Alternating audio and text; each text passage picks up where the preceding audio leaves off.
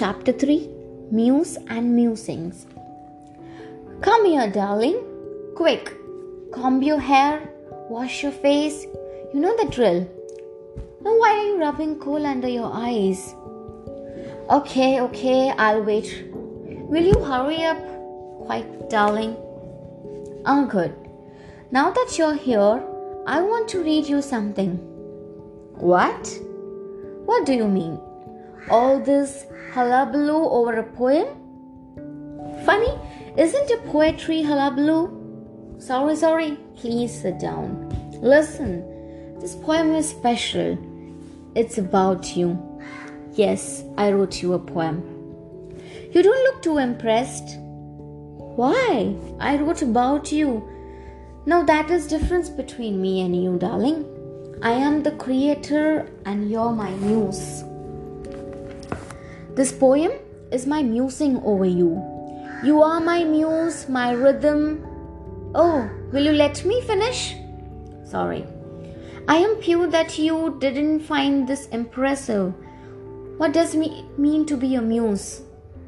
Silly girl. Wait, are you serious? You really want to know? To be a muse is to know the artist's monstrosity. Most intimately, the artist consumes, devours his muse. Fleeting that she is, you must pin her down before she flies, dissolving into nothingness. To be a muse is to bear artist genius, to nurture his flame, no matter how often burn the hem of your dress, or scorch your fingers, or taste the ashes of yourself in your mouth. The muse is the only identity you'll bear if the artist is the one rearranging stars, or making new ones till he himself becomes one, the brightest among the brightest. You'll bear no name, only his signature.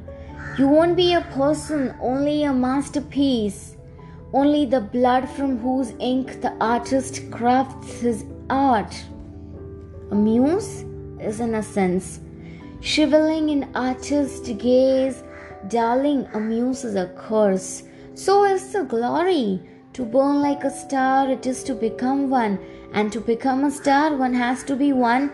And to be a star, one has to know one. And to know a star is to burn, tasting the red-hot sharpness till you are nothing. Only a greatness that can remove the suffocating gag of time. You will be remembered with art, with the artist. You will cheat death. You'll have paid the price of witnessing your own death again and again.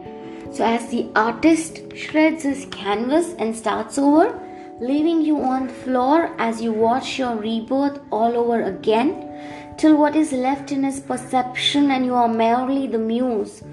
You're his person, you're his glory, you're his soul, for he has none left of his own. Do you understand, my dear? Darling? Hey! Mother, wake up. What happened?